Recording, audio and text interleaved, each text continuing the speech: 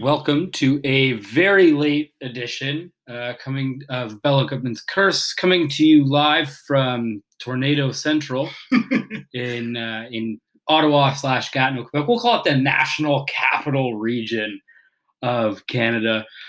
As always, I am one of your hosts, Steve Sutherland. With me today is my co-host Julian Amarante. Julian, how you doing? Very good, thank you. We should tell everybody that we're doing this podcast for a second time. Tell them, essentially we screened this once, spent a good 3 hours doing two parts of a podcast, and the power went out, and we didn't even realize that we had lost everything. So here we are at it again. How was your summer? It was good, apart from tornado. Yeah, that then must have been quite something to deal with, Well, it seems like I'm a magnet for one, so that's the second one that I've been in, and lived in Newfoundland through hurricane force winds as well. Yeah. This one was a little bit more damaging than anything I've experienced. But it was funny because I had spent a couple of weeks up on Lake Superior, and I came back here, and the day there was no power, and I felt like I never left Lake Superior. Okay, back. That would have probably been a much nicer feeling. It was actually. Despite watching people freak out because they didn't have power. Well, the hipsters in Centertown were freaking out because I don't think they could get their designer craft beers. But hey, what can you do, right?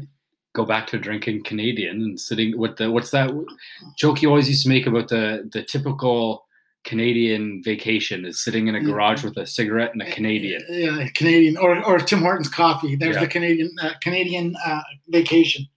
Well, before we get too much away from the actual reason for being here and the reason you all actually listen to us, which is for great discussion around the leagues of the day and just the general goings on in the footballing community. What we're going to do today is we're going to run through pretty much like the top six. We'll say the top six leagues, although there will always be kind of a little bit of debate around what constitutes being a top league or not. So through the first half, we'll run through the EPL, then we'll run through Serie A, La Liga, and Bundesliga. We'll take a quick break at that point. We'll come back to Liga, the Primera Liga, a little bit on the Champions League, and then we'll take a quick look at MLS as they're moving into their playoff season, as well as the Copa Libertadores, the Copa Sudamericana, and really any other general comments that we might have on what's going on in the world today. Julian, so before we start, I guess, is there one prevailing theme? What do you think is the biggest thing going on in the world of football today? Right now, my opinion is the tyranny of the coaches. But I don't mean it in the sense that the game of football has become a coach's game now. And I don't know if that's good or bad. But these things, they come in fashions and cycles, right? So I think that this is, and I think it's in many ways, the next two pods, or perhaps maybe many of our pods, are going to kind of tease out this theme, and we're going to have debates and discussions, and we're going to involve many of our listeners and our group members, and hopefully that they have something to contribute, because I'm actually enjoying this. It seems like slowly but surely we're putting this kind of patchwork of all of these kind of lineages, in our group, the Bella Hootman group. I've noticed there's been some incredible articles posted on Cholo, Diego Simeone, the Danubian school, questions of Bielsa's style. And, this has a very, very rich history. And I think it's important that we kind of get it out there and we begin to kind of, deconstruct it, as the Pomos would say, So you would say that is more interesting than probably the best TV show available to you right now in terms of soap operas. And that would be the story of what's going on in Manchester United. Well, yeah, I think what I'm trying to talk about in many ways, I don't want to kind of be pointing fingers at Mourinho. If we would have had this discussion 10 years ago, I would have been sitting here gloating over this whole thing at Manchester United. But in a way, it kind of bothers me. as to what's going on there in the sense of being a football fan. You know what I mean? I like Mourinho's style. I like what Mourinho does. I like how he sees the game. I really do. A lot of people probably don't. What I don't like is I don't like Mourinho. Okay, and I think that he's making this situation really harder for him. And I'm sure we'll get into this as time goes on. Yeah. So I guess what we'll do is we'll jump in. So essentially, when we start talking about each league, we're just going to give you a breakdown of where people are sitting in the standings, and we'll kind of give our thoughts on where if teams are where they should be, if there are teams that really are faltering. Even though we're only 2 months into the season, I think we're definitely getting a good feel of where teams are going to fit. So England is very exciting right now. Compared to last season, where at this point Manchester City probably could have been crowned champions already at this point. You could have already seen that they were running away with it. This year, I mean, go ahead, tell us the table. I mean, so first, second, and third, Manchester City, Chelsea, and Liverpool, all sitting on 20 points, only separated by goal differential.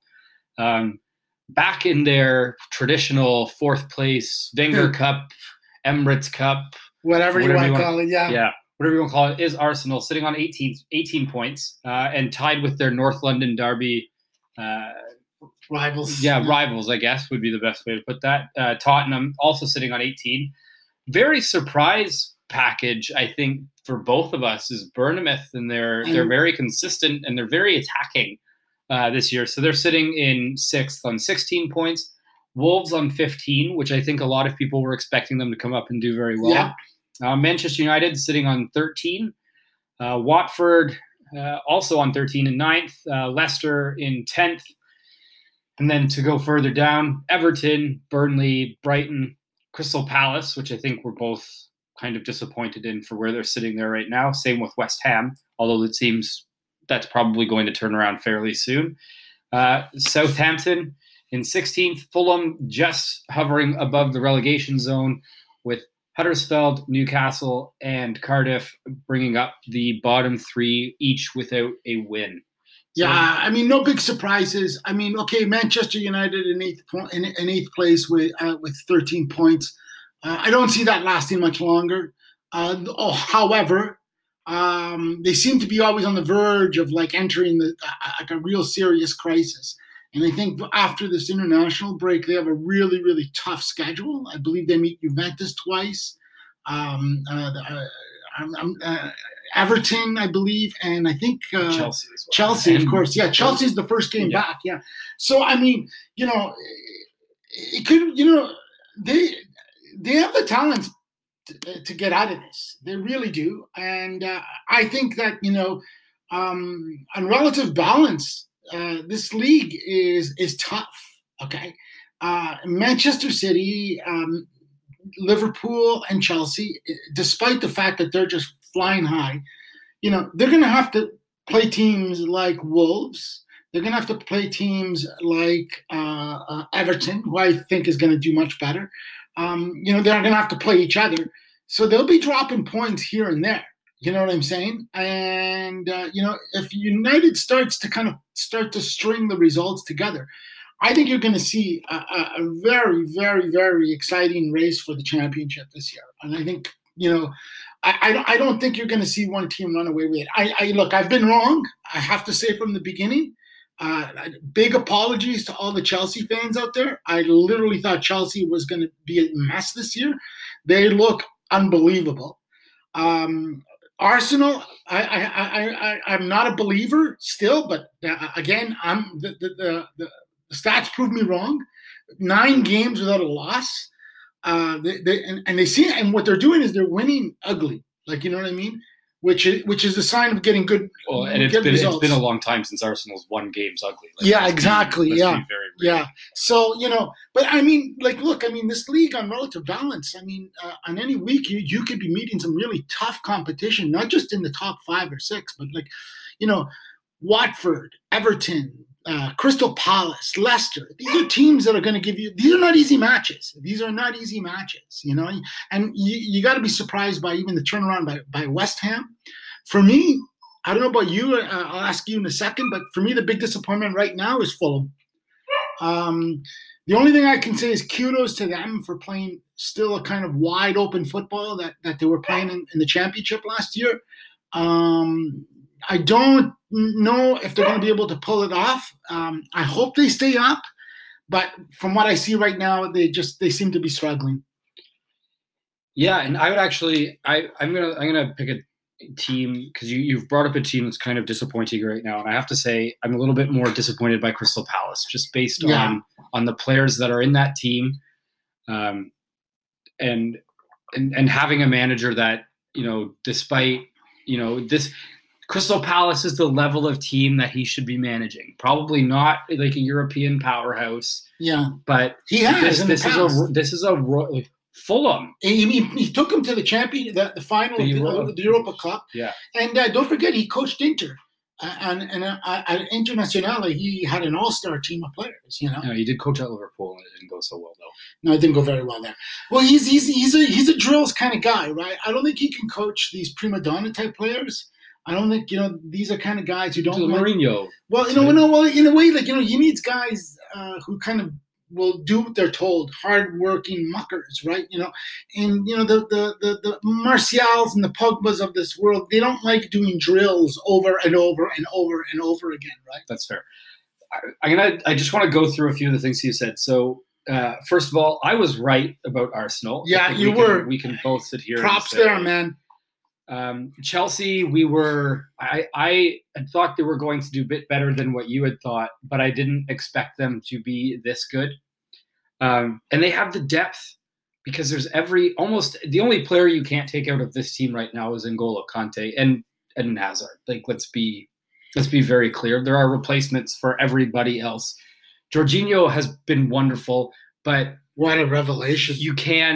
Fabregas could come into that system and still he wouldn't be as good, but he provides a more than suitable backup in that position. Here's a question for you: is Jorginho the new Xavi? Well, I said this to you the first time we recorded this podcast. Yeah.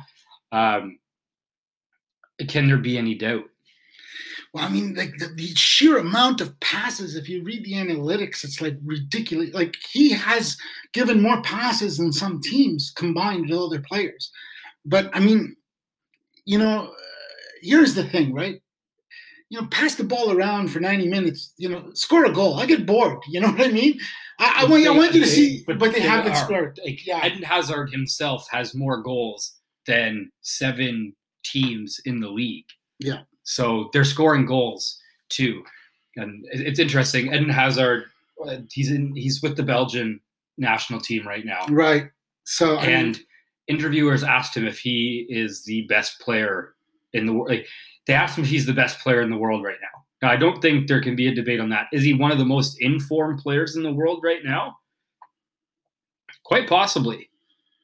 So, listen, I got to ask you. You kept going on towards the end of the pod when we were doing the end of the World Cup, and you had pegged Arsenal to do well, and they are doing well. What did you see in them that you kind of set them apart from everybody else? The types of purchases, and I think Unai Emery was the right managerial choice to bring in. His PSG tenure was not great, but let's face it, at Sevilla, the dude won trophies. Big trophies, and consistently too. So I think that was kind of my thought. They brought in and they bought players that they needed. Like bringing Torreira into the midfield was a masterstroke, especially at the price that they paid for him. He brought in Lichtsteiner, which added another kind of voice. He's not playing a lot, but he really brought in another leadership depth into that team that seems to have just not existed at Arsenal for so long. So, and then really Aubameyang and I have to be honest, I thought he was going to be the one scoring the goals, not Lacazette. But Lacazette has very much surprised me. I know that Arsenal is going to run into an issue with this Ramsey contract. A lot of big fish are swimming around trying to poach him because he can be taken on a free in January. Well, he can't leave in January, but teams are free to talk to him at that point, and he can sign a pre-contract agreement wherever he wants to go at that point. So I think they'll definitely want to get that contract done. Even though Ramsey is a very streaky player. But overall, I've just really been impressed with how the team has been set up. I think there are still issues there defensively. But they're fighting for the coach, which is something I don't think we've seen them do for Wenger in years. Yeah. Big surprise this year. Player-wise? Or team-wise. Whatever. What do you find is a big surprise in the league? Well, Bournemouth is scoring goals at the only two. So Bournemouth sitting on 16 goals right now. The only teams that have outscored them are Arsenal, Chelsea, and Manchester City. Yeah, but do you really see that lasting much longer? No. But if Bournemouth can turn in a respectable top 10 finish compared to where they finished last year, that has to be considered a victory. And I've always said I actually thought Eddie Howe was going to get the Arsenal job, but he's stayed with the Cherries and has continued to build a fairly strong team. I guess the West Ham, we could say, has been a disappointment up until the last three matches, or last three fixtures. I mean, they went from being a clown show to like a team now that looks like they can climb up the table. It's going to be interesting to see how the next few weeks play themselves out. I mean, the other thing I wanted to say was the team that's really blowing me away is not even in the Premiership, it's in the Championship, and it's Leeds under Bielsa. And I really hope that he doesn't burn them out. I hope that he can carry this into next year and that they see promotion. I would love to see him coach in the Premiership, and I'd love to see Leeds back in the Premiership. Well, and could you imagine Bielsa comes up into the Premiership next year? Mourinho miraculously doesn't get fired somehow. So you've got Bielsa, Mourinho, Klopp, Pep, Emery, Pochettino. You have like the managerial talent, depth. Pellegrini even at West Ham, You will see, in my opinion. I mean, we haven't seen this kind of managerial talent in the Premiership ever. No, never. I mean, even back in the days when it was just the good old-fashioned First Division and so on and so forth. Going through all of those names, no Englishmen, no Scots. Not yet. I mean, I think that there's something interesting happening in English football, and I think we're going to see the fruits of it come around in about 3 to 5 years. A lot of great young players, a lot of interesting young coaches. Look, man, before we close the Premiership down, we have to address the elephant in the room. Okay? What the hell is going on at your club? Many things. Many terrible. I wouldn't even say terrible, because you know what? This has been a situation that's been ongoing for a very long time, and I don't think it can come down just to Mourinho. I think it starts. It starts at ownership, and it's made its way all the way down to the players. There are certain players who just don't take playing for the shirt seriously. You're sitting on the side, like if you're not dressed for a cup game and you're sitting there on Instagram or on any of your other social media and you're laughing while your team's losing, like what are you doing? I mean, it seems to be like a mess from top to bottom. Although it also seems like that's something that could be just kind of like consolidated and they can move in the right direction. Like it seems like they're walking the razor's edge. You know what I mean? One step, 1 inch one way, they're a disaster. One step, an inch the other way, they're not only a contender for the championship, but maybe even a European championship. Yeah. It's a very strange situation, and really I think it's egos, and it's also like, what do we say, right? A fish rots from its head. I personally think that this problem rests with the Glazers, okay, in terms of their ownership. And I just want to say this. I mean, Neville's rant a couple of weeks ago was spot on, in my opinion, but he's a weasel, okay? Because he might have been right about leveling this criticism at Woodward and the upper management, but you know that he's gunning for a job in the upper management, and you know he never ever blames the Glazers. Yep. Okay. Well, and you and I had a really long discussion about this, where the ideals of like American ownership are very focused on making money and revenue, and they're not also, but there's no dual focus where you look at a club like Real Madrid, you look at Juventus, you look at even Manchester City right now, where they're making money, but they're winning at the same time. Yeah. So to me, the big problem resting at my club, while I'm no fan of the Glazers at all, is Ed Woodward. He's made them a lot of money, absolutely, but he should have no hands-on with the business of football. And I think this was laid very clear. And Mourinho made a point in the game against Newcastle. I think by taking Lindelof out and then playing Pogba and Matic as center backs with Chris Smalling, after he had made such he just fussed completely about not having bought a center back. Yeah. This was very much, this wasn't we're going to try it and see if we win. If we don't, I'll probably get fired. This was, I don't care what the result is. I'm going to show you that I need backup. Yeah, I agree with that. But in the meantime, I hate to say this, but you guys are becoming the new Arsenal. Oh, buying young players and never playing them? Yeah, and at the same time, and just never really. Chelsea, but he did that.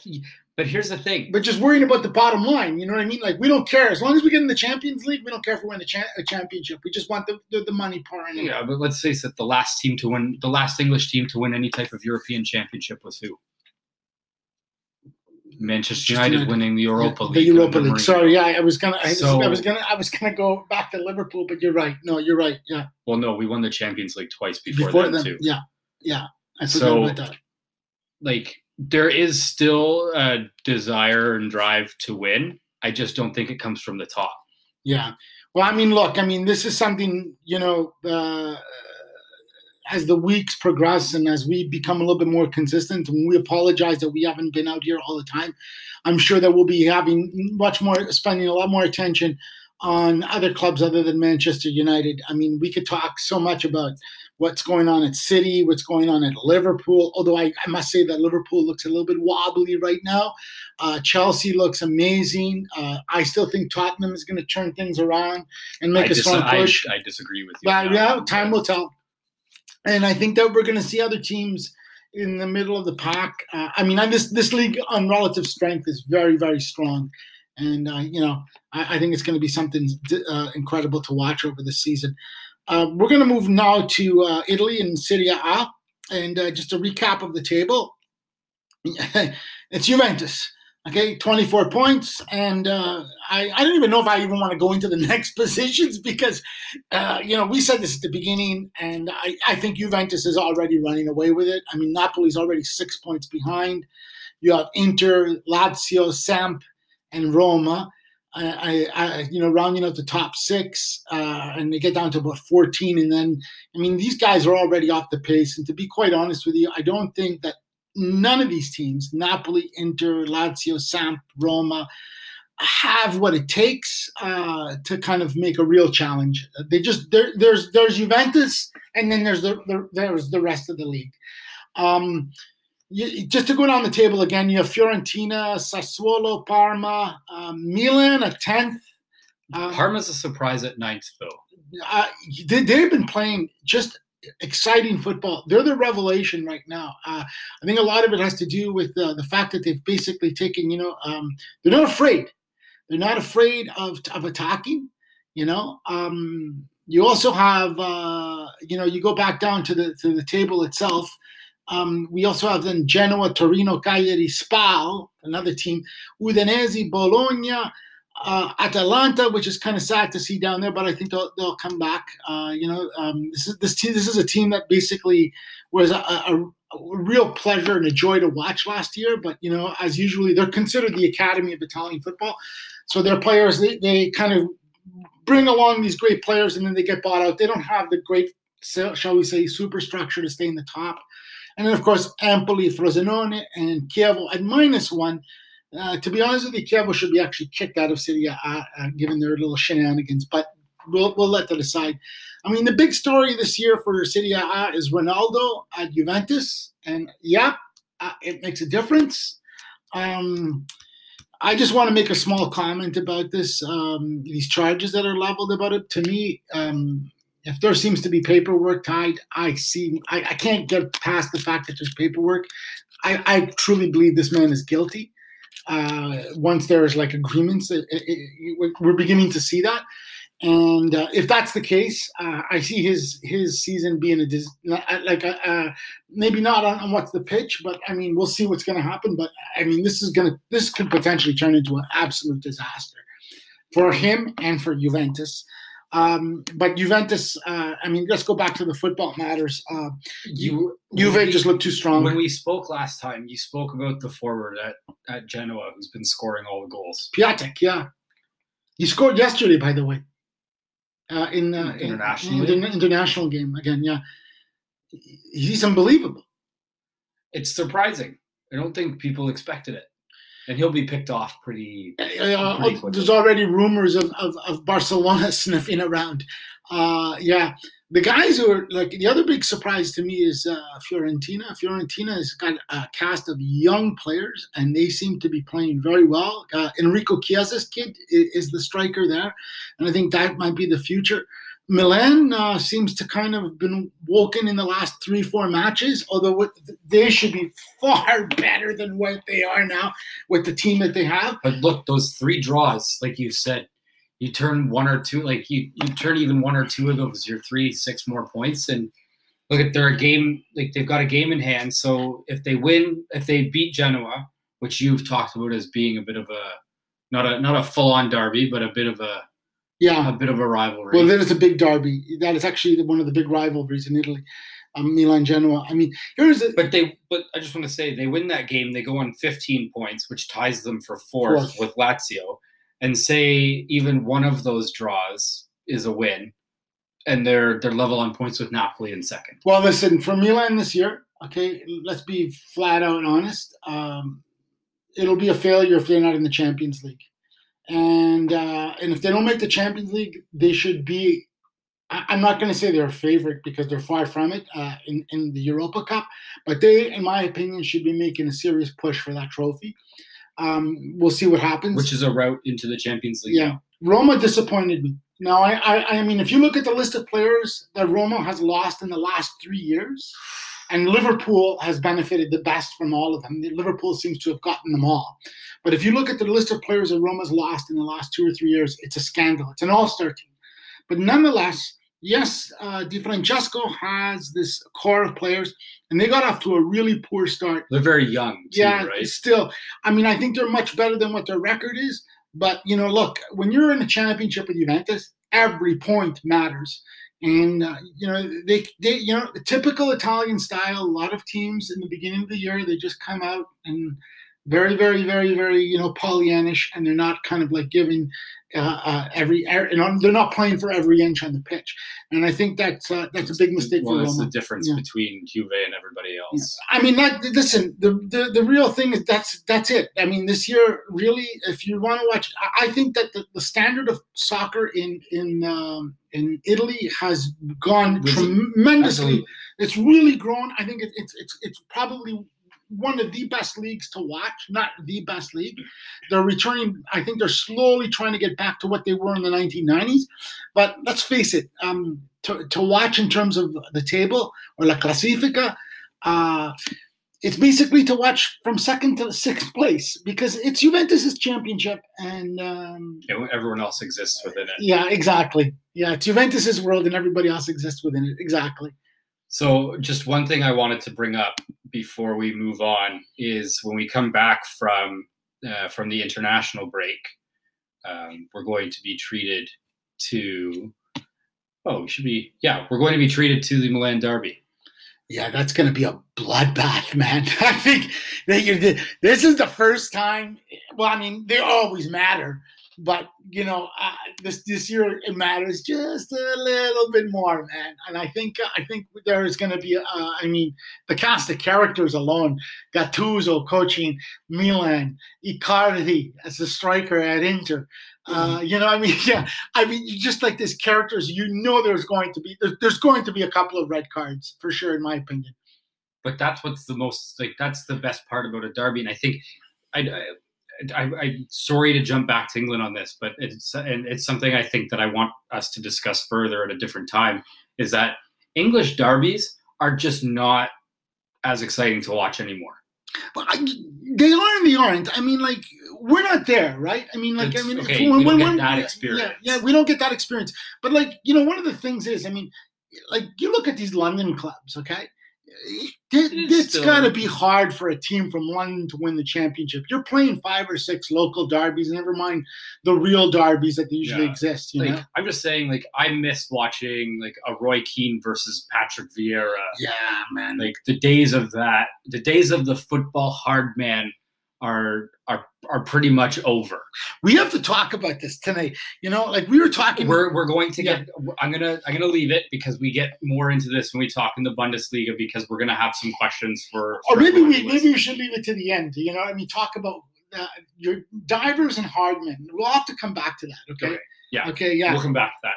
So that's probably enough. Anything you want to say about Serie A this year, other than that's taken you by surprise? Not particularly. It's all pretty. Oh, I do want to say one thing, and I can't remember his name now. It escapes me. There's a midfielder that plays for Cagliari who's been called up to the national team. I can't remember his name. Keep an eye out for this kid. I think that's Barella. Yeah, Nicola Barella, a young kid. Keep your eyes out for this guy, because he's something special. He really plays with a certain kind of urgency, and I don't see him staying at Cagliari, but Mancini's done a lot of stupid things with this national team, and for those of you who are Italian, that was something I wanted to ask you before we leave Serie A. Sebastian Giovinco. Okay, we'll get into that in a sec. I think that's one of the stupid things he's done, and I'll explain that in a second. I just want to say to all those who cheer for the Italian national team, be prepared for years of frustration and despair, because I don't even think they're going to qualify for this European Championship if they keep going at this rate. Okay, I think the issue, and you're probably right, except that qualifying with the new Europa League. Well, it's good. It's something we have to talk about at some point. Something we'll have to learn about before we talk about it, because it is not something that I think it's a smart thing that they did, to be honest with you. Well, you and I have discussed that they needed to change how qualifying works. Yeah, you can't have Liechtenstein and San Marino in these qualifying groups with Spain, Croatia, or Germany. It just doesn't make sense. Yeah. You know what I mean? But anyways, to go back to this, Mancini calling up Giovinco. All you guys out there who think Giovinco should be on the national team, you're out to lunch, guys. He's an exciting player. He's gifted. He's talented. All the things you say him are right. But you know what? There's no way that this guy can play in a European league anymore. He doesn't have the pace. And to be quite honest with you, I know. The reason why he's been called up is because essentially there is a dearth of strikers in Italy. Italy does not have very many good homegrown strikers that are mature and experienced. Okay, so they call him up. But I would just basically throw caution to the wind, and I would start calling up the young guys such as Chiesa, Cutrone, Calabria. These guys are in their 19, 20, 21. Give them a chance. So this idea that you have to be 27 or 28 to be, a good footballer, it's ridiculous. No Balotelli then. Oh, no. I'm sorry. Balotelli deserves to be there, but rumor has it that Balotelli is overweight and out of shape. So, these are the reports we're getting even from the French press. So, but Balotelli in form is one of the top strikers in the world. Right. So, there's these issues that exist there. And do you think, at least based on, even though it is MLS, do you think at least Giovinco probably has deserved the opportunity to show what he can do, even in a friendly with the national team at this point? Well, first of all, let me say one thing about friendlies. I think they should get rid of friendlies, and that's why I like this league. Yeah. You're Italian, yeah, and like typically Italians have a very antipathy towards friendlies. Yeah, friendlies are bullshit. Okay, but let's just move aside good from for that. blooding players in and then tying players to playing for your country so they can't go play for other ones. But this is why you have a qualifying league, so you make games mean something. Jovinko, I mean, just let me say this. I mean, no, he doesn't. Like, this is the MLS, guys. I mean, I love the MLS. I enjoy it. I watch it. I'm a big fan of it. I love following the teams. But this league is not in the realm of the European leagues, okay? And, I mean, just take a look at the impact that Wayne Rooney has had, for example, on DC United. Wayne Rooney would have trouble getting into the first team, maybe in a championship team, okay? And over there, he changes the complexion of a team. I would say that the MLS is on par with Scotland at this point. Like, hey man, be careful there. Scottish League has really taken a leap forward in the last 2 or 3 years. Yeah, but they've also it's strange because MLS has more. Like, we know that at the end of the day, that the almighty dollar is much more powerful. In that 7th division teams in England right now can outspend Scottish teams. Yeah, that's right. So that's where the weakness of the Scottish League comes in. And I actually, if the almighty Brexit figures out how it's going to be processed, Scottish football in general is going to be hampered by that even more. Well, we'll have to see, man. We'll just have to see. That's it, and we'll come up with a few of these discussions when we get to the MLS. Yeah. Let's move to Spain. Okay, so moving on to Spain, and I think for the first time that I can ever remember, we have a competitive top of the table. Yeah. Well, yeah. There's reasons, but continue. Well, and something we actually haven't mentioned, but what I'll do is I'll go through the table and I'm going to give you my reasoning, and then you can give me what you think. So at the top of the table, Sevilla on 16 points, Barca, Atletico second, third on 15, Real, who has not scored a goal in 4 games, and there is only one team in all of Europe that has a longer goal drought than Real Madrid right now. Do you know who that is? That's a team in France, I think Dijon. Yeah, you got it. 400. So Madrid is on 409 minutes right now. Dijon's on 439 minutes. Yeah, we got this is a topic. It's fun. Yeah, how can you not? I'm enjoying this. Right I'm now? Totally enjoying this. But yeah, we'll see. Tied with Real Madrid on points, Espanyol, which is a bit of a surprise package coming in this year. And then the very big surprise package, who just beat Real Madrid 1-0 with a goal scored by a Madridista, is Alaves in 6th. Going further down the table, we have Valladolid, Real Betis, Real Sociedad, Celta Vigo in 10th. Then we have Levante, Eibar, Getafe, Valencia, Girona, Villarreal. A little bit disappointed to see Bilbao so low in the table. Then in the relegation positions, Leganés, Rayo Vallecano, and in last place, Huesca. Something we haven't talked about that might be creating this parity, it's a year after World Cup.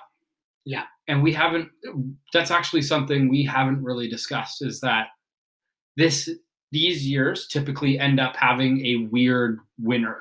Yeah, because usually it hits the big clubs the hardest, because the big clubs usually players come in tired. Yeah.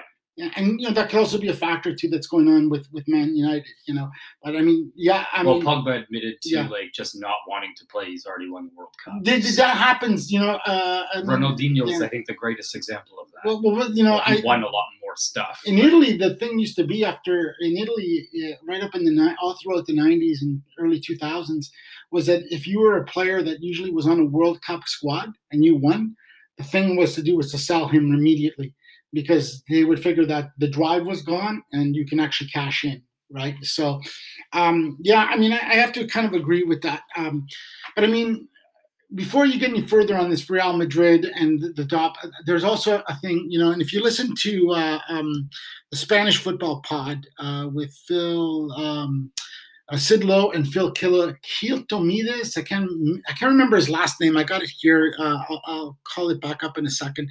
They basically said that there was a lot of money.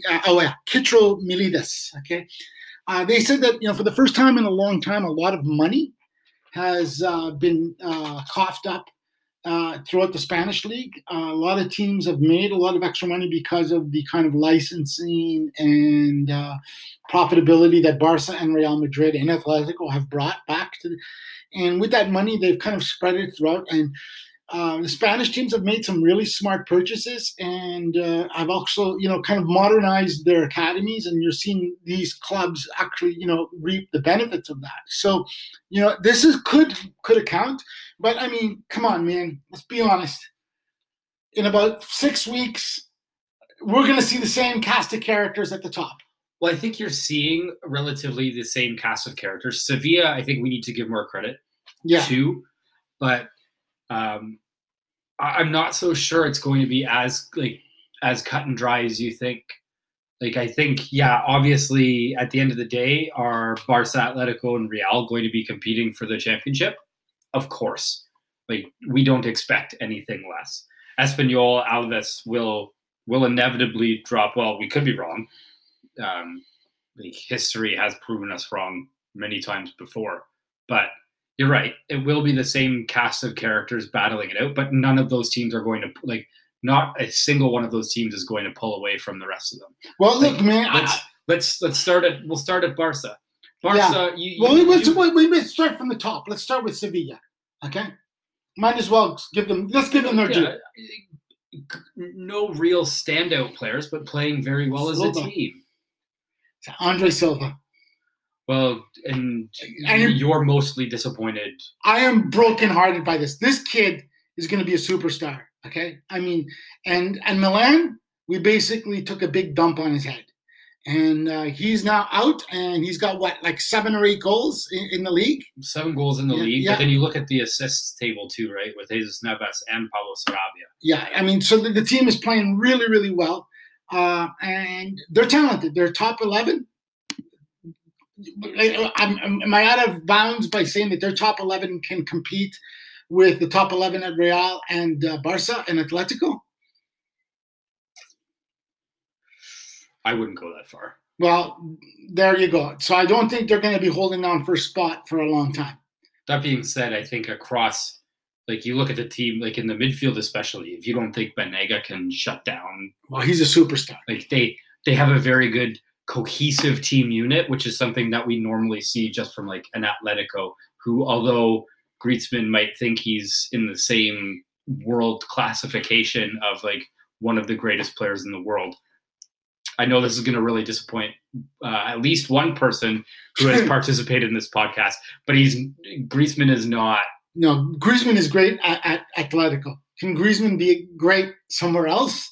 I mean, he did play well in the World Cup. Yep. I'll give him that. But they also say the same of Messi. Could he? What is it they always say about Messi? Why he doesn't go and play somewhere else? Could he do it on a cold, rainy night in Stoke? Well, maybe. I think he can. I don't. Yeah. I mean, Messi. Messi and Griezmann. I mean, there's a gulf there. Okay.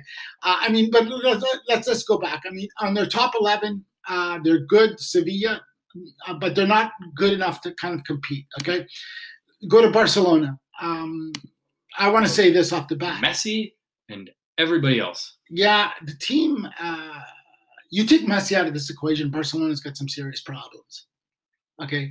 Now, I mean, okay, you take Messi out of any team and they got problems, okay?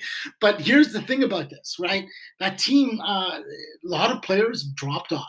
I mean, you can see a real decline in Piqué.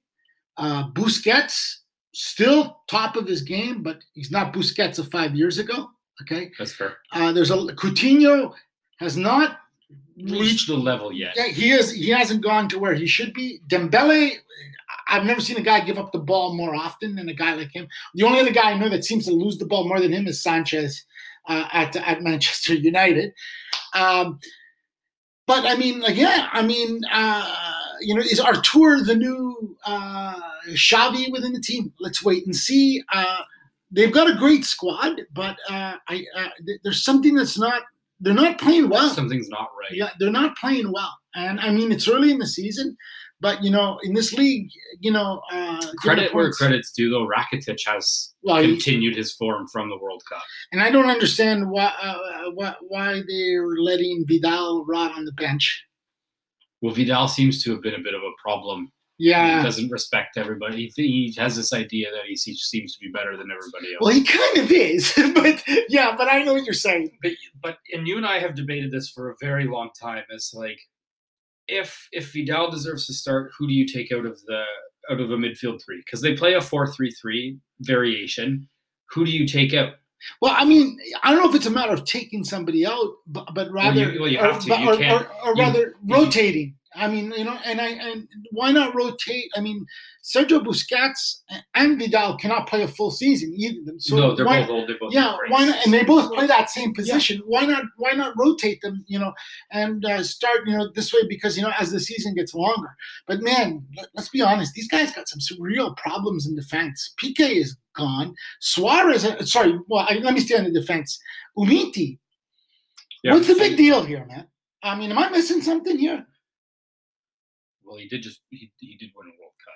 Yeah, but was he instrumental? I don't think so.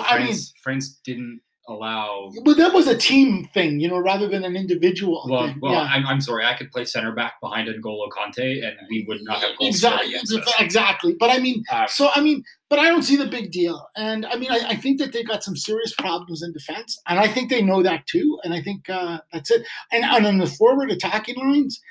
Yeah, man, I think Luis Suarez should start thinking about going back to play for Nacional in Uruguay, okay? Him and Messi are neighbors, eh? I think maybe it's like, we're family now. Yeah. Right? But he's really lost the step. And that's kind of sad, too, because I like Luisito. I think we would both, even as a Manchester United fan, I disagree with how he was treated during the whole Evra. Yeah, we can go on for days about this, but let's face it. Like Luis Suarez villainized John Terry, now assistant manager at Aston Villa. Bingo. So yeah, there's your answer right there. Before we I mean, I really don't have much more to say about Barcelona other than these things are cyclical, right? And they are in the beginning of the end. And I don't see them, bringing them players up through the youth system. La Masia is kind of gone, and they need to bring something back. They just can't buy championships. I would disagree with you a little bit, just based on following La Masia. It's not what it was. Yeah. And I think that comes down to a lot of other teams have really developed their academies, and La Masia is maybe not seen as that best place to be now. So I think maybe that's kind of where the issue comes from. But there are a lot of good players still going through that academy that have made it into the first team. Carlos Elena, who's out right now, looks to be an absolute superstar in the midfield. But this is Barcelona. What are they doing? Producing more midfielders. Yeah. So, I mean, let's just skip ahead here. And really, let's only discuss the two Madrid clubs because, I mean, I don't see anything else really of any. I mean, Valencia has been a bit of a disappointment, but I don't see any other team. Betis has been playing really good. But, it's 8 matches in, and we've got to go. But let's talk about Atletico. This is Atletico's year, man. If there's a year for Atletico to win the Spanish La Liga, this is the year. Okay, Barcelona's lost a step. Real Madrid seems to be, and we'll talk about this in about 5 minutes, seems to be entering a period of crisis for real. And Atletico seems to be the only team, in my opinion, with real stability. I mean, they got off to a slow start, but if you look, they've only really lost 1 match. They've tied 3, they've won 4, and they look like the same Atletico. You know what I mean? And this is a team that just won the Europa Championship. You know what I mean? And they're ready to go.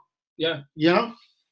I really don't have much to say about them. Cholo has them playing the exact same way that we expected.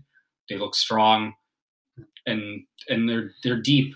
I just want to say I have an extraordinarily. I mean, I always loved Cholo and Cholismo. I loved the guy.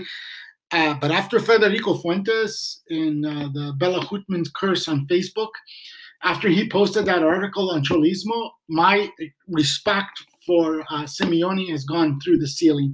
And in many ways, I think I'm going to be cheering for them this year. You know what I mean?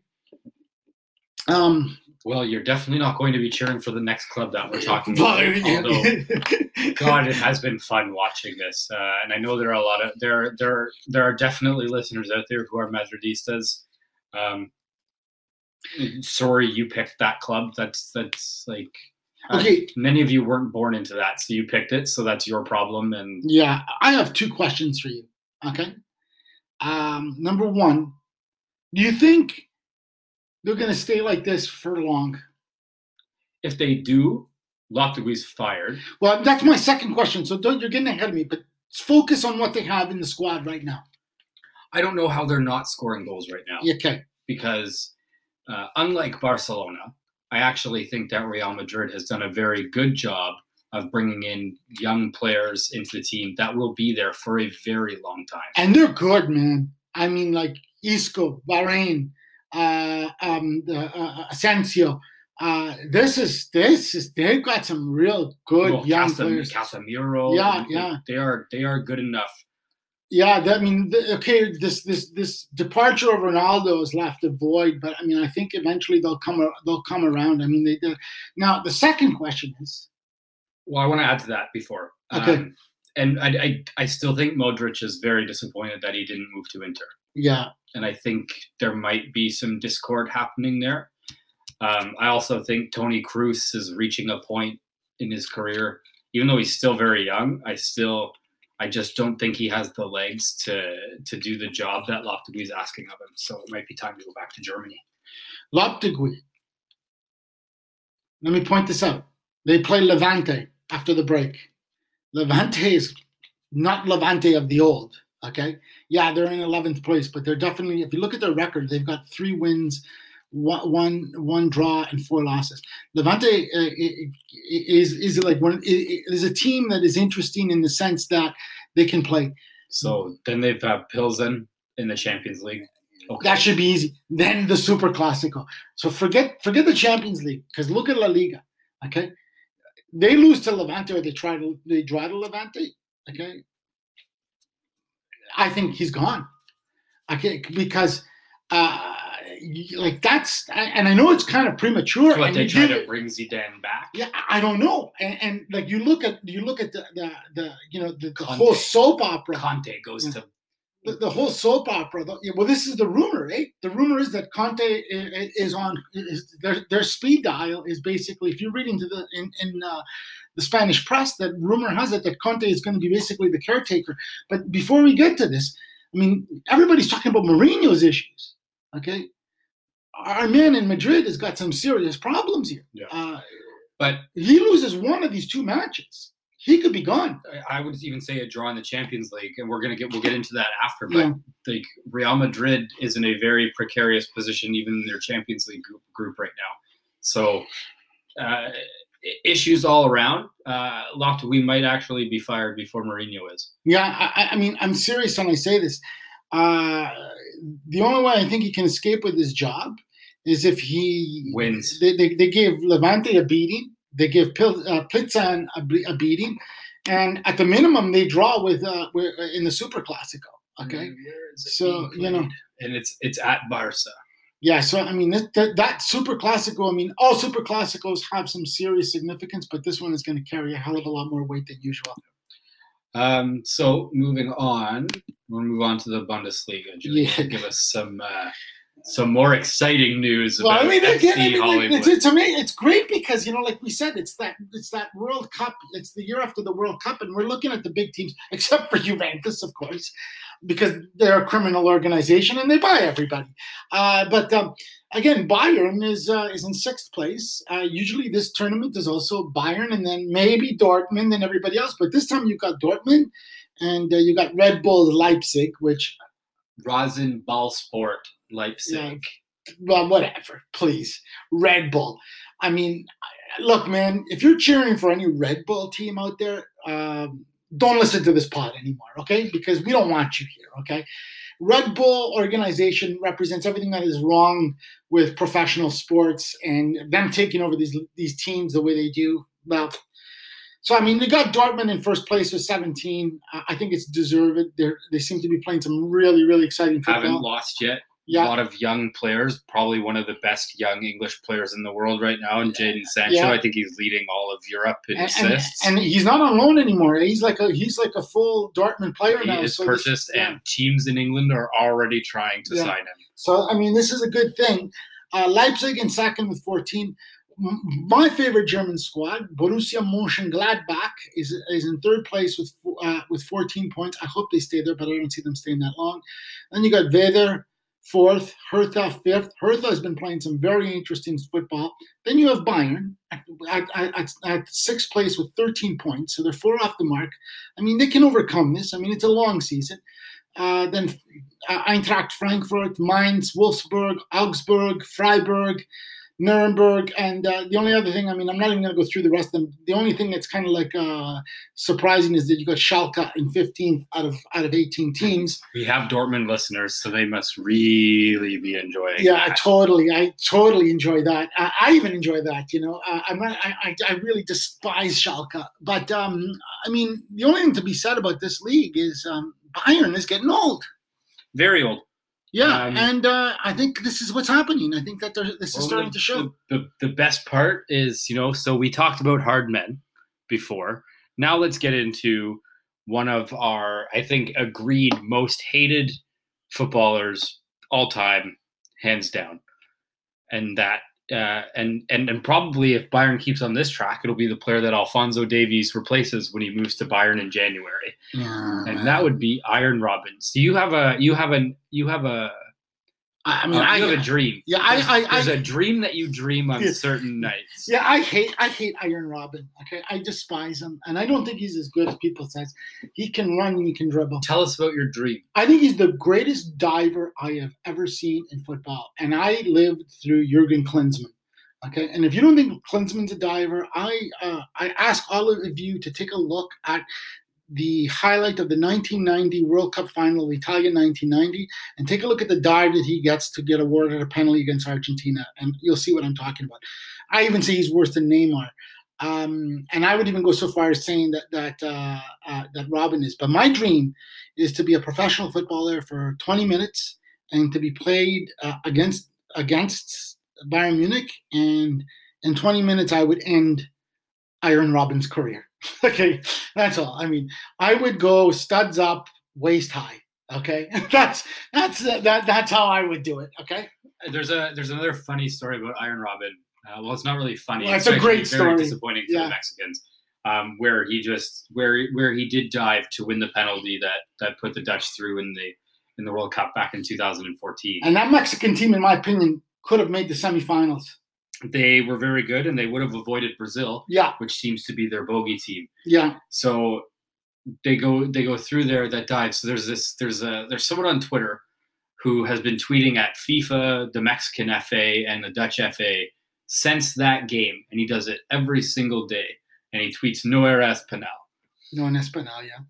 So I it's like for like 6 years now, right? Like every day for like 6 years he's tweeted since that World Cup. Yeah, he's tweeted to the every single day. Yeah, I love this guy. We gotta try to find a way to get this guy on the show at some point, man. I think that would be would be awesome. Yeah, we can all talk about our genuine hatred for Arjen Robben and Dutch football. Although I'm sorry, all you Dutch fans. I just I don't like the way they carry themselves. They've always had a certain arrogance. Nigel de Jong. Yeah. Johan Cruyff, a great footballer, but maybe the most arrogant guy ever. Well, no, that title goes to one person and one person only, and it's somebody who speaks about themselves in the first person. That's Zlatan Ibrahimovic. There's Ibrahimovic's ego, and then there's everybody else's. Yeah, but wait a minute. Here's the thing. We're going divers. Yes. Well, we're going to talk about this towards the end of, and we'll talk about this at the end of the podcast. Because we want to hear from you. Yeah, for sure. Do you have anything else that you really? Yeah, there's one thing I did want to say about the league, and one of the reasons apparently why Bayern is where they are. Rafa Honigstein, who's a very, very well-respected football journalist and probably the smartest guy with respect to German football right now, has said that there is a kind of a bunch of new bunch of guys who've come up in terms of management they're younger and they're better than it's Kovac, right? That's his name. Yeah, much better than he is, and that this is finally showing and it's revealing itself. So I mean, maybe this is what we're seeing here. We're seeing the rebirth of German football. Yeah, no more Bayern and much more equity distributed along the league. That's perfect. Okay. We're going to take a short break. When we return, we're going to go into France, Portugal, and the rest of the world. We'll be right back.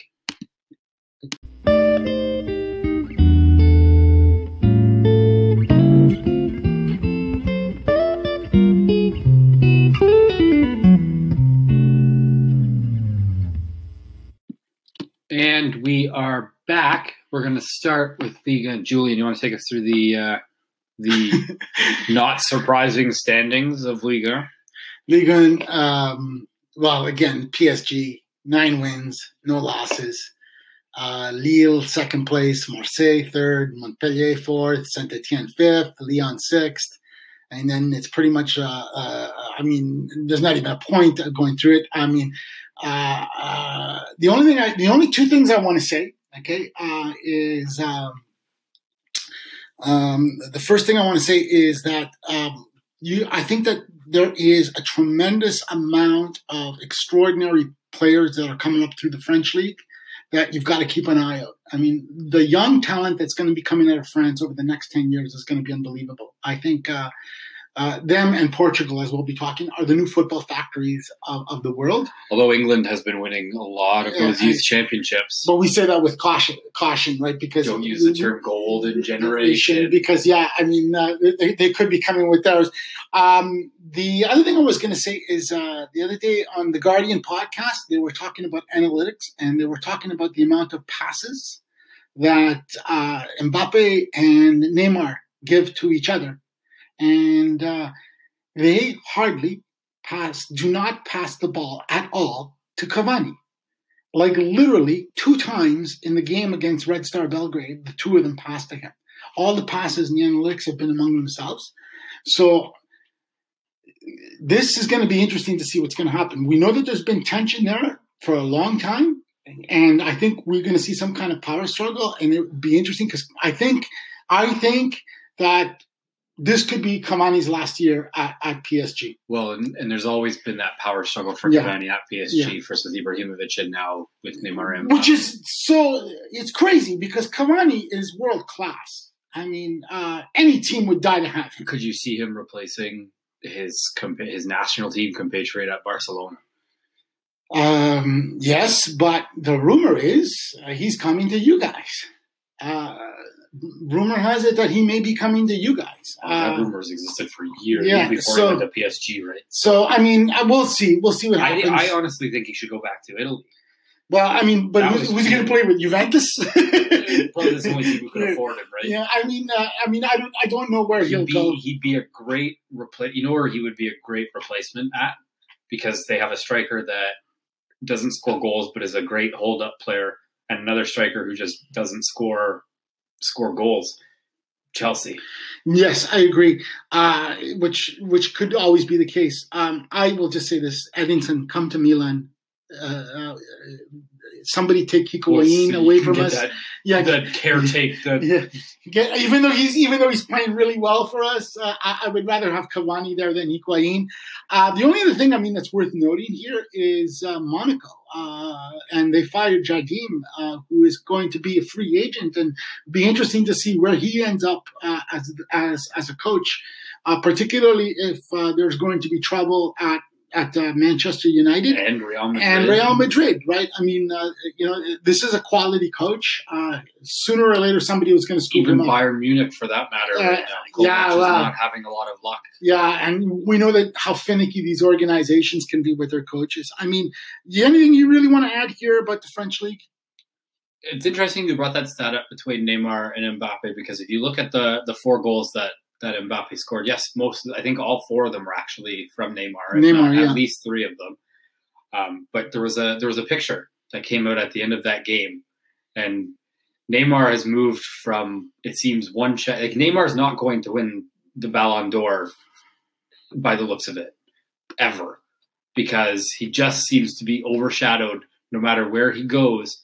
There's just someone there that is just better than he is. I hate to say this, but I gotta say it. He's just so easy to hate. Okay, I mean, he's a talent of extraordinary proportions, but he's just so easy to hate. I think I dislike him more than I dislike Ronaldo. You know, these guys. A good friend of mine, she says Ronaldo and Neymar need good press secretaries or good PR people. You know, I think that they could stand to use somebody to tell them, here's how you don't be an asshole. You know what I mean?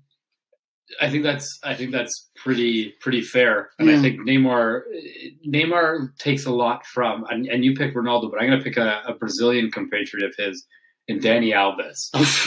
So I think another shithouser. Yeah. Yeah. So you enjoy that. But PSG obviously looks good. They've probably already wrapped the league up at this point. But again, for them, much like Manchester City, this season was about the Champions League, and there's a chance they also do not get out of the group, and we'll get into that afterwards when we started talking about the Champions League. We're going to move to the Primeira in Portugal. Julian, I'm going to get you to do the standings as well, mostly because some of these teams, I cannot pronounce the names properly, and we have learned that. But, I mean, the only thing is I mean, the top five, I mean, there's the three powerhouses, but they're kind of spread within the top five. Again, it's kind of early. I think in time we will see, Benfica, Porto, and Sporting, the usual cast of characters, although Braga is, from all reports, Braga looks really good. I've got a soft spot for Benfica. I've always been a fan. I've always been a fan from the time I was a kid. They're one of the story clubs. You'll hear about Benfica a little bit in another podcast. Yeah, for sure. Shortly. And I do believe that I would just like to see them break through in Europe. I don't necessarily think they got it, but it's amazing. Portugal just seems to be a football factory right now, not just in terms of players, but also coaches. Nuno Espirito. Yeah. At Wolves. Yeah. Neves as a player over there. Yeah. Well, Wolves is effectively like a Portuguese team. Yeah. And you look at what's the manager at Everton is also Portuguese. Yeah, he came from Watford, right? Yes. Yeah, I can't remember his name now. There's also there's Grandpa. There's Mourinho, right? I mean, right now, I mean, in many ways, the pinnacle of Portuguese football. But I don't want to get into it, but I mean, a lot of these teams, I really wish we would be able to watch a lot more of this league, because I think when you watch teams like Setúbal and Belenenses, when they play each other, there's always, these are the places you got to look for the next rising stars. You know what I mean? And they're there, right? And I think that typically they go to Sporting, Porto, Benfica first, and then they make their way to Europe. I mean, I want to say I'm really glad to see Renato Sanchez get a new shot at his football career back in Bayern. I don't think he should have left Benfica. I think he left way too early. But this is the kind of players they're going to be producing. Silva, Sanchez. There is a tremendous amount of talent coming out of Portugal. Yeah, I think that's fair. Moving on to the Champions League, we'll do a quick run through of all of the groups. Don't make promises you can't keep, Steve. Yeah, obviously we say quick, and then we end up going on for a really long time. Group A, pretty straightforward. I don't think there's any surprises there. Dortmund and Atleti leading. Yeah. Monaco, I just think what a mess. Yeah, they're a mess. When there's a young Italian. I think he's Italian. Yeah. The striker there, Pietro Pellegrini. Yeah, I think so. Yeah, but they seem to be a machine in terms of producing great players. They've sold so many players, but they've got so much money, and it's unbelievable. I mean, it just seems like there is an interesting football tradition. I mean, rumor has it that Thierry Henry is going to be taking them over, so it'll be interesting to see what happens. But in that group, I don't. I mean, it's Dortmund Atletico going through. Okay, Group B, we've got this. This seems like a group of death here: Barcelona, Inter, Tottenham, PSV. On paper, group of death, but how things are working out right now, not so much. Well, I mean, there's still four matches. Inter is Inter. Yeah, I mean, it was amazing. They played really well against Tottenham, and it wasn't a matter of luck. They actually really put in a great performance. There's still 4 matches left. I just want to see this rule, to be honest with you, before of this third place team being catapulted into the Europa League abolished.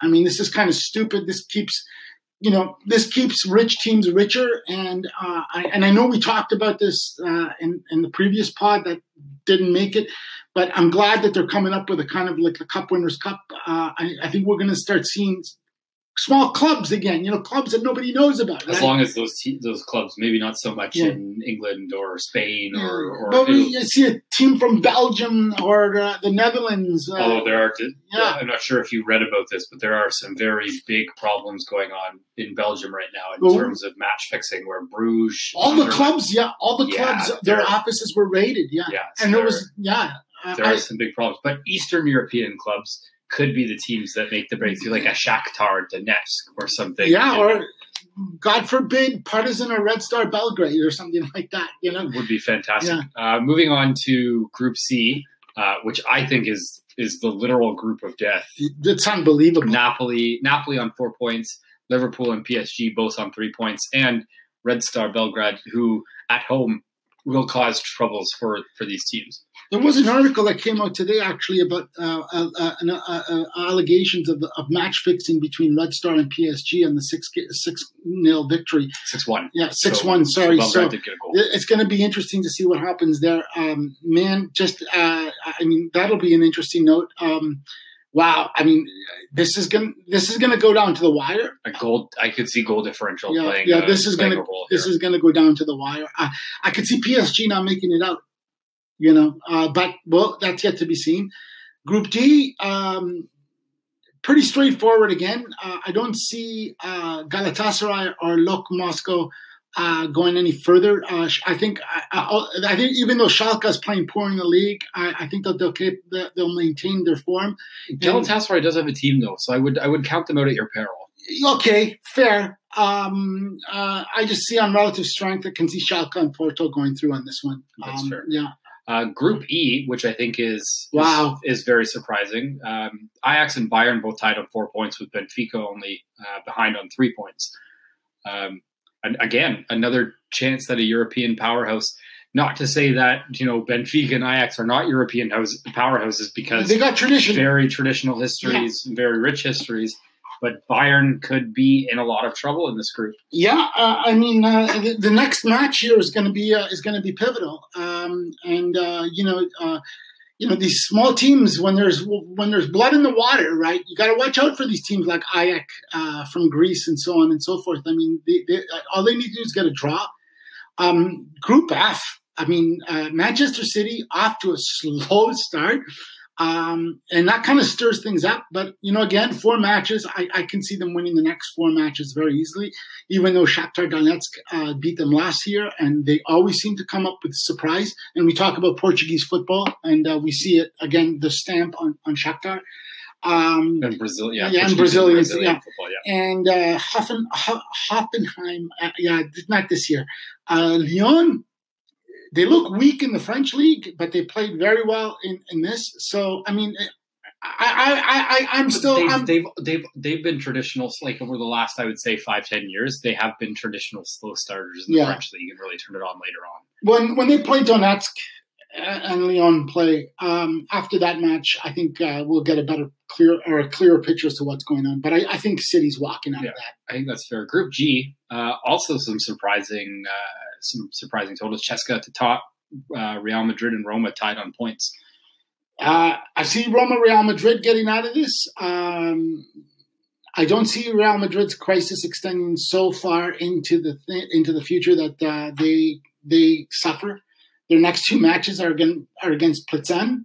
So I think they're going to lay a beating on them. Something you and I have talked about, has a former champion ever not made it out of the? I don't know this. We have to look this up. Yeah, so if anybody knows, please tell us. Tell us for sure. That's something they said we're not aware of. Pilsen. Yeah, Pilsen. Yeah. And lastly, Group H. Oh wow, Juve's leading another table. Yeah, this is going to be interesting to see. I mean, again, I'm gonna put my money on Juventus, Man United, but the next two matches is going to be between the two of them are going to make determinations. Juve and Man United. Now, you know, Mourinho is fighting for his life, so we're going to see something very interesting go on there. Manchester United does have a history against Juve. Yeah, and but Juve has a bit of a history against United as well. Juve is in a really good position to put the sword to United, and I mean, we'll see what happens. I mean, these are going to be good matches to watch, you know. But I think, look, when it comes down to the Final Four, I'll be honest with you, I'm getting kind of bored with the Champions League. I don't really start to get really excited about it until we get to about the quarterfinals.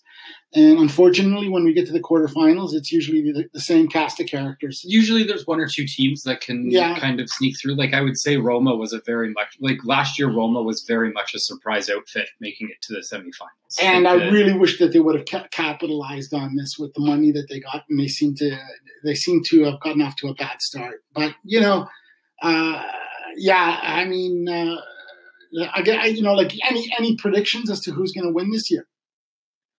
At the start, so I think you and I discussed this, and I said this is going to be like Barca's going to have a real bounce back, and there's a good chance they win the Champions League.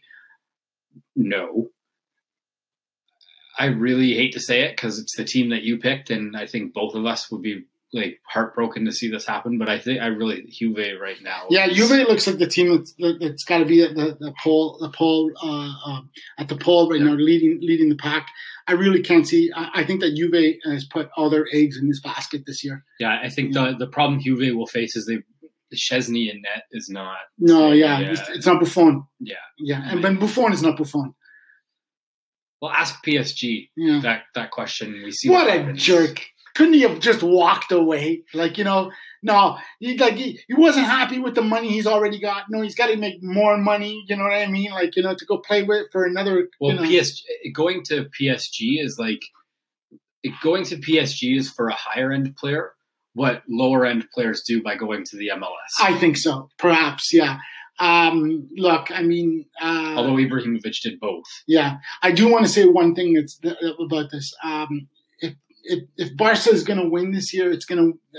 I mean, they're going to do it because, you know, Messi is going to just. Yeah, it's coming to the end of Messi's cycle, and I think he'd like to get that other Champions League trophy in his pocket before you know, he says adios. You know.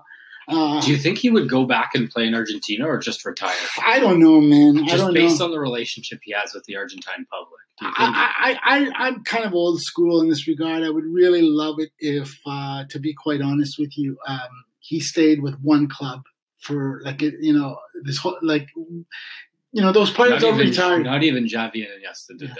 Yeah, I know they went for the big money in China and the United Arab Emirates, but I mean I don't know. Iniesta went to Japan, right? Yeah. He went to Japan.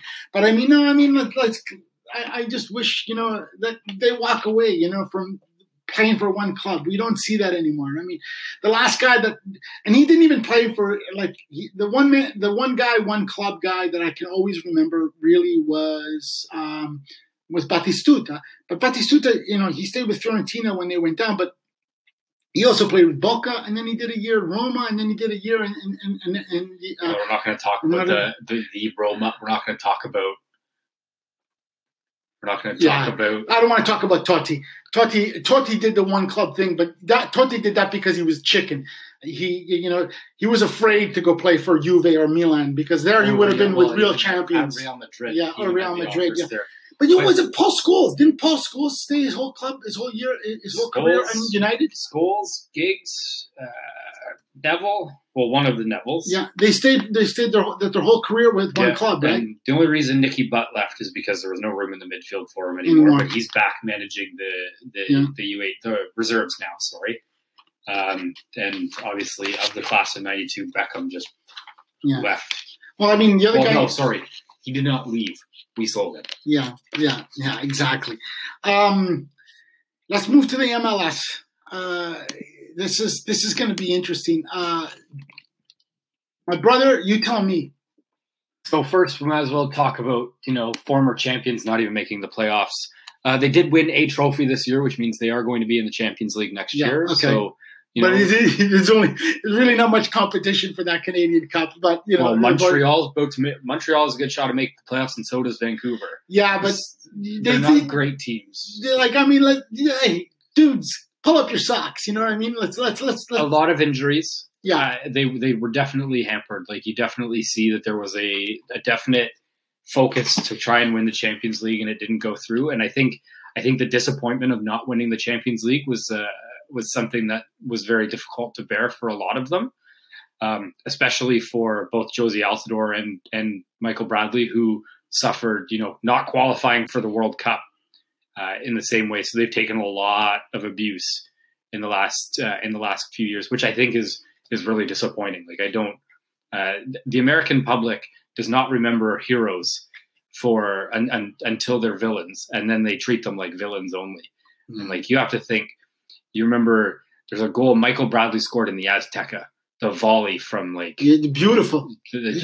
I like Michael Bradley a lot. I think he did it right. He got his education in Europe. And you can see that it comes back, and I love the way that he gives the ball away a little too much. Yeah, a little bit, but he commands. I want to be fair to TFC. They were riddled with injuries this year, and that was really tough on them. And I don't think they've slipped behind early on, and they couldn't get back up. Yeah. I mean, it's kind of hard, right? Look at Giovinco. They said Giovinco, Altidore, and oh God, why the midfielder, the Spanish Vasquez. Yeah. I think in total they only played a total of 10 games. Yeah, and that's minute wise. They didn't actually play 10 games together. It was just in total of minutes. They only played about 900 minutes of the full season together. And to add on top of this, it's kind of they made it to the finals 2 years in a row. They were top of the league for 2 years. They did win the Supporter Shield. We'll get into that in a second. I do want to say, though, Osorio for them this season has been an incredible revelation. He's fantastic, but it's kind of hard to kind of keep maintaining that kind of level of play. In the way this league is structured, there's, like you said it last week or in the last pod that didn't make it to air. There's too many teams. North American travel versus travel in any other league. It's hardcore. The Champions League and Europa League is just incredibly difficult. And I got to be honest with you. I really dislike this kind of emphasis that if you win the playoffs, that is the prized trophy. The playoffs are just basically a knockout tournament, and essentially the season is to qualify for these playoffs and to get to kind of qualify at different entry points. I think that the real trophy is the Supporter Shield, and I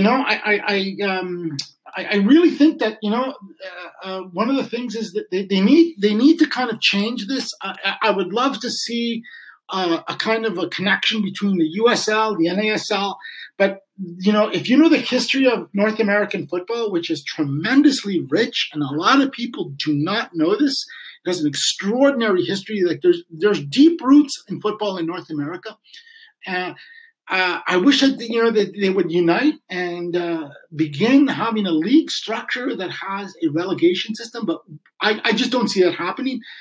It's going to be really interesting to see what's going to happen with the Canadian Premier League and how this is going to weave into all of this, Yeah, so there are big rumors that have been coming out over the last few days, mostly fueled by the president of Liga MX in Mexico saying we should just create a full North American league. I think that'd be madness.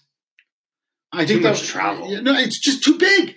It's too big. I think Mexico has got multiple championships. I think that they would just water down the product so much. I think what they need to do is the MLS is all discussions they're probably going to introduce another 2 teams over the next 2 years. Yes, there are actually 3. I think there are 3 teams because you have to include Beckham's Miami, Inter Miami. Ridiculous. Or Miami Inter. Yeah, Internacional than Miami. Like, it's ridiculous. It's absolutely ridiculous. I mean, better give them like a Cuban. Just call yourselves Miami FC, for Christ's sakes. I mean, like, what is this? Like Real Salt Lake or Sporting Kansas City? Well, DC, I know DC United is one of your favorites. What did they unite? But this is like ridiculous. But I mean, stop with the teams and focus on the championships. Like, I think that one of the things that they should bring forward out is I think that they should bring this U.S. Open Cup, which is the oldest sporting trophy after the Grey Cup of Canada. It's the oldest sporting competition in English North America. So it goes back almost 100 years. And I would love to see that showcased a great deal more. I think they do a decent job. The problem with the U.S. Open Cup is that it's run by U.S. Soccer, and really the relationship between U.S. Soccer and MLS is going to take years to fix, if it is ever fixed. Well, I mean, before we get into this, I just want to shift gears just a little bit. We can get into this, I think, in another podcast because I think it deserves the time to really dive deeper into it. But in terms of the supporter shield, I want to go back to the supporter shield. You've got 2 teams essentially battling it out now. Nobody else is really anywhere close. You have Red Bull New York, which I don't even think they're not in New York. No, they play in Jersey. Like the Jets. No, not the Jets are Shea, right? Yeah, they're more Long Island. Whereas they play in what's the name of the Giant Stadium? The Meadowlands. Yeah. So New York Red Bulls are essentially Jersey. It's New York City that's the New York team. But right? but the pick, I think that both of us would agree on, has to be Atlanta United. And they play great football, man. They play great football. And they're managed well, and they sell out 70. Like, they match sellouts of Europe. Like. Yeah. They sell more tickets than some European teams do. Blows me away. And they got this kid Martinez, this Venezuelan, who played in Torino. And Torino, how many goals has this guy scored? Like something like 40 or something? 30 something. Yeah, 30 something goals. And Torino must be just going, what did we do? Like, why can we bring this guy back? Yeah, and I actually Barco in the midfield. Almiron has been incredible as well for this. Within that league, they play some of the most exciting football. I think that they're. I think it comes down to their manager. Yeah, I think they're leaders right now. I think they've got to be considered the favorites to win the playoff tournament. I mean, right now, from what is it? They're neck and neck with Red Bull, right? Yep. Yeah, to win the Supporters Shield. Yeah, there's no one close in the Western Conference. Hey, man, just news today that there is a rumor that Columbus is going to be saved. Yes, the owner of the Cleveland Browns, which is probably that means Columbus will never win another game because welcome to that world. Which wouldn't bother me as a TFC fan because of the manufactured. I like to call it a manufactured derby because there's literally no reason Toronto and Columbus should be a rivalry at all. Well, I mean, look. But I want to before the last. You go first because then I have one last. Just a suggestion to our listeners, and if you watch the playoffs. Yeah, no. Like I'm totally look. I know I got a reputation for slagging the MLS, but I love it, okay? And I'm really glad and I'm very happy that we have this professional soccer league, and I'm glad that it's continuously growing and that it's edging out hockey as one of the top 4. And who knows, man? The way the other sports seem to be kind of going on a decline, soccer's coming up on an incline, and the demographics, in terms of immigration, eventually you'll see this kind of start to take root, and I can see it only getting better. The only thing is I just wish they would protect it better by structuring their I mean. The competitions need to be structured differently. The product on the field will speak for itself. The competitions need to be structured differently. And if you really are interested in the history of this game, or the history of football in North America, and you really want to follow the NFL, I strongly urge you to follow this fellow by the name of Kartik Krishnaiyer. He's on Twitter as Kartik, Kartic. This guy, he speaks. He's a senior writer for World Soccer Talk and sports business writer. This guy, his knowledge of football, period, is amazing. But his knowledge on North American football is something to behold. And follow him on Twitter. He's a really cool guy. I hope one day we can have him on our show when we do something very special about the MLS one. I think we should do a historical show of football in North America. Last point. Who has had the biggest impact this year in MLS? Wayne Rooney or Zlatan Ibrahimovic? I was going to say neither. Okay, when you said like impact, but if you phrase the question just between these two guys, wow, that's tough. I would have to give it to Rooney because LA has got a pretty good club. I mean, they got some real bright spots there. Both Dos Santos brothers. They've got a tradition. They're a winning tradition. They have an exceptional following out of Southern California and Los Angeles. But then that's also been the case with DC because DC was, the original winners and they won, I think, the first 3 or 4 or something like that. And, I mean, let's put it this way. Take Zlatan out of LA and LA, I don't think really fluctuates that much. No, they'd still be out of the playoffs. Yeah, take Rooney out of DC United, and they're at the bottom of the table. You know what I mean? So I think that's a really fair point. I go back to that one where the corner kick and he tracks back because their keeper's gone up. Goal of the season, man. I mean, there's been a lot of goals. Everybody likes to see these goals where there's, scissor kicks, Ronaldo's goal against Juventus. The ball he puts into the box. That's to me, that's one of my favorite goals. He runs back, takes the ball from the guy, saves a real full chance, from the other team from scoring, turns around, kicks the ball like almost 50, 60 meters from half, right dead on to the head of this attacker and sets up this winning goal. That to me is pure football, man. I mean, yeah. So, for those of you who slag Rooney, I gotta give him props. Listen, it takes a lot to be the all-time leading scorer at a club like Manchester United. Yes, it does. Trophies that he has. Yeah. Sure, his England career didn't turn out the way that a lot of people, I think, expected. But let's face it, English strikers have a kind of a recent history of not being all that great. So Rooney is a good player. Ask other good players and they say the same thing. Yeah. It's like when we talk about Paul Scholes and you ask Xavi and you ask Iniesta, you ask the great midfielders of this generation who they want to play with and who they think the best midfielder is. Yeah, no, they'll tell you exactly. You got to listen to the players when they talk, I think. Moving on, we're going to move on to what looks like it could be the most exciting tournament in all of world football right now, the Copa Libertadores. The semifinals are mouth-watering. So we have essentially Boca versus Palmeiras. And on the other wing, River versus Grêmio. So both of these semifinals, deserve to be finals in their own right. Yeah, these are first of all 4 clubs have extraordinary histories and traditions. All 4 clubs are pretty much playing some of the best football this year in the world.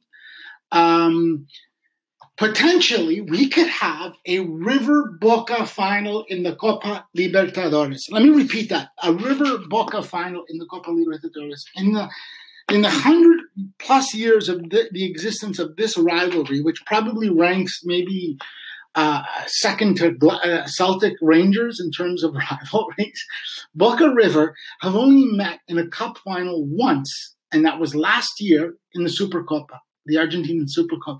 To have these two end up in the Copa Libertadores final would be, a spectacle of extraordinary proportions. I kind of hope it happens, but if it doesn't matter, because whoever ends up in the final out of these four teams, Gremio, I think, is a two-time winner. Palmeiras is also a winner. These are clubs with, it's essentially Brazil versus Argentina versus Brazil versus Argentina. Has it always been a two-legged final? Yes, not always, but I'm pretty sure for the most part, it's always been two legs home and away. They don't do like one where we pick this magic location. Yeah, well, I like that. And I think that's what they should do with the MLS. They should pick a neutral site, and that final should be held in the neutral site. Yeah, usually how MLS does it is it just goes to the team of the final two who has the best record, which I think is wrong. If they're gonna have a knockout tournament, you want to change. I think you're right. You want to. They should have a neutral. It should be a neutral site, but you know what that would mean, right? That we would never see a championship held again in Toronto or Canada. The only place I could think it would be Vancouver is because the stadium could be indoors and it's not on even grass, because it'd be too cold to have a final up here. They would always have it where it would be warm. They can, and in Toronto you could not move to the Sky Dome based on ownership problems, but in Montreal you could technically move it to the old Olympic Stadium. God forbid. Okay, that is the worst building. After the Silver Dome in Pontiac, which was probably sold for $400,000, it might be one of the worst stadiums in definitely in English North America, maybe even in the world. I would why not hold it in probably one of the best stadiums, also in Michigan? Like hold it at the university, like maybe not even hold it at an MLS stadium. Yeah, you hold it at the university, the Rose Bowl. Yeah, something, but I think what they should do is they should hold it, in my opinion, at a neutral site, but they won't. And I think that's the Copa Libertadores. Trust me, it's moving in that direction. But let me say this: this is like, for those of you who can get these matches, make a point of watching them. And cheer for who you want, but I'll be honest with you. Let's hope that we see a Boca River final, because that would be amazing. That would be unbelievable. Let's move to the secondary competition in South America. It's the Copa Sudamericana. And essentially we're at the quarterfinals there. And it's really interesting. The teams, once again, these are teams that nobody kind of follows and that nobody really knows about out there. Like you have Deportivo Cali versus Santa Fe, both Colombian teams. You have Nacional de Montevideo, which is kind of got a soft spot for them, although I'm a Peñarol fan, against Fluminense, which is the upper class club of Rio from Brazil in another quarter. Atlético Paranense from Brazil against Bahia from Brazil, another good quarterfinal. And Junior FC from Colombia versus Defensa Justicia, which hits this I don't know. This is Sudbury winning like a Canadian championship. Yeah, or I would say Catania winning Serie A, or Nîmes winning Ligue 1, or Hull winning the Premiership. You know what I mean? We saw this though years ago with this team from Colombia called Once Caldas. Okay, which was this small, ridiculous little club winning the Copa Libertadores. See, this can still happen in South America, right? That would never happen in Europe. Rarely.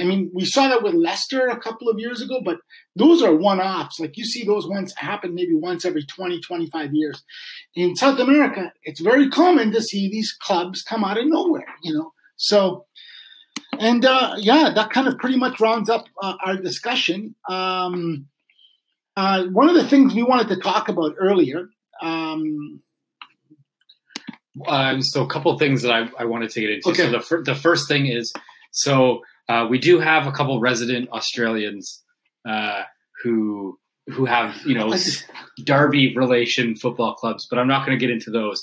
We're going to get into probably one of the weirdest stories going on right now, and that is Olympic gold medal sprinter Usain Bolt scoring his first 2 goals in a friendly before the season starts in full for them.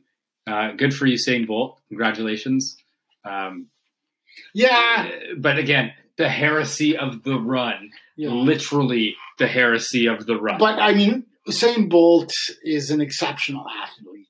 Let's be honest. I mean, like, there's a reason why he can pull it off, right? And I mean, we've seen, like, in other sports, Bo Jackson, go from baseball to football, football to baseball. Deion Sanders doing the same thing. Well, Michael Jordan tried it, but it wasn't. Well, Michael Jordan wasn't very successful. The only reason Michael Jordan went to play baseball is because he basically got to do a suspension for gambling. I mean, we all know that that's the greatest open secret, that he was betting on basketball games, and they didn't want that to come out.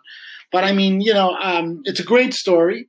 I mean, but I must say, as a purist, it's a novelty story. Okay, that's fair. The only thing we did want to say was we were talking earlier about divers and hardmen. And we wanted to hear from you. Who are your favorite hardmen? Who's yours, Steve? Vinnie Jones. Vinnie Jones. Okay, good choice. Good. Mine. I think the man is an absurdity. But to himself, to himself, and I mean, riddled with personality disorders. But I loved Roy Keane. Can you refer to Eric Kenton as a hard man? No, he drop kicked a a few people actually. Like, no, he was hard, as hard as nails. But I mean, that kind of you pick Gattuso? Yeah, I would totally. Roy Keane would eat the goalposts to win a game. Okay, and I mean, Roy Keane is a footballer that we will never see in our lifetimes again, like that kind of player.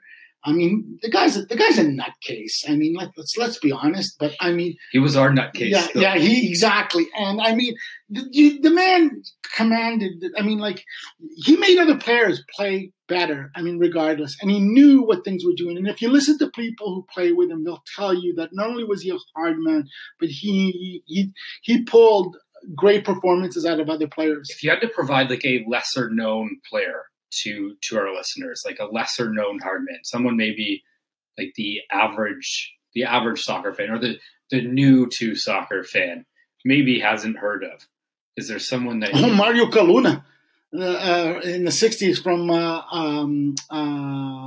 Benfica.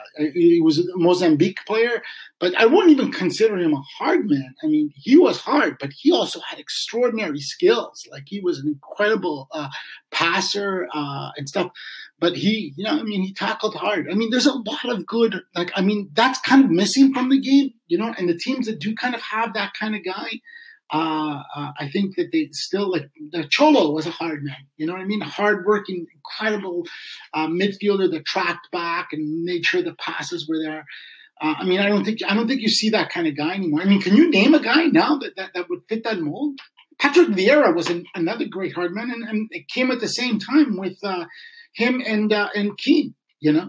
So, like, I'm thinking of someone who wouldn't mind going through you to get, like, they want the ball, like, the ball is theirs. But they were skilled too, right? They just weren't carrying water. Like, Gennarino Gattuso was a great hard man, but Gennarino Gattuso had no skills. I mean, like, the guy just basically, he was a water carrier, but he was, like, he did his job and he did it well. And he was a good football guy. He understood the game.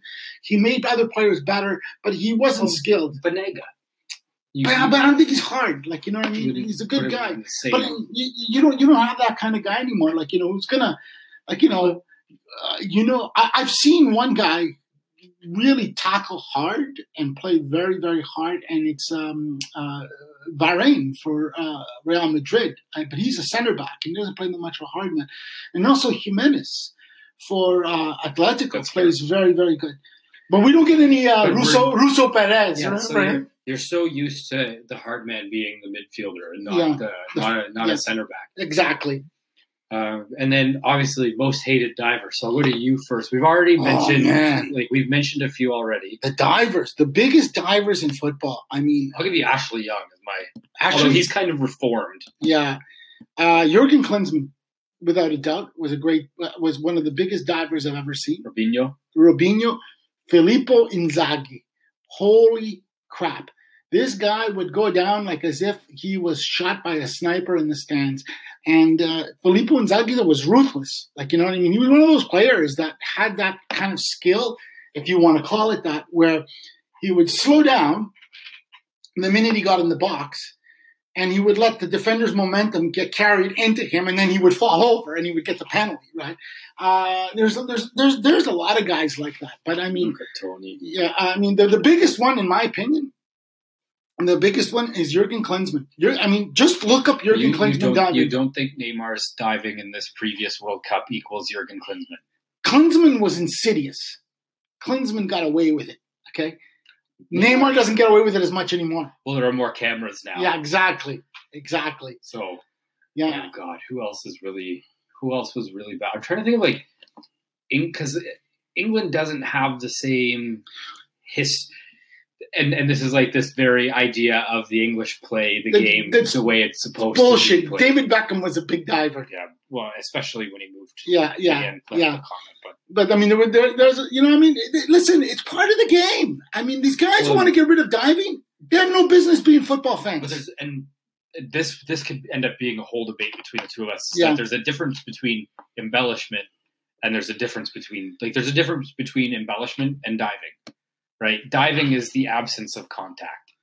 Embellishment is contact has happened. You've made it look worse. And embellishment is an art.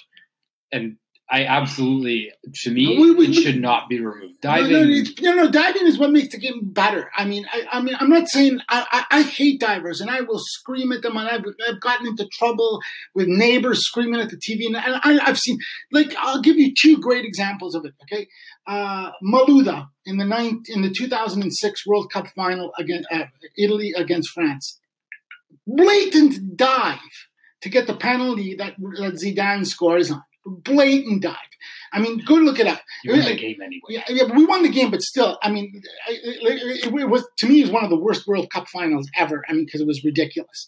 But that was a dive, and but it happened, and it's part of the game. The other one that drove me crazy, and it's the opposite, was Fabio Grosso in the same World Cup against Australia. I mean, no matter what he did, he could not get around the fullbacks from Australia.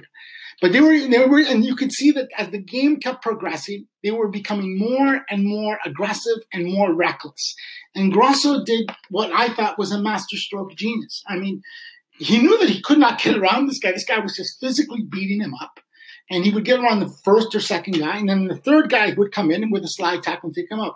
So in injury time, what does Grosso do? Carries the ball into the box. It's extra time. Yeah, extra time. Sorry, carries himself into the box. He sees this lunatic coming at him, and what he did is he just stood still and he let the guy go into him. Now we can debate. You and I have debated this for years. There should have been a penalty called in the other direction. But this is another question about referees and breaking even, and that's another thing. Sometimes you break even. So yeah, tell us who your most loathed diver is, and tell us who your greatest hard man was, and we'd like to hear that from you guys, man.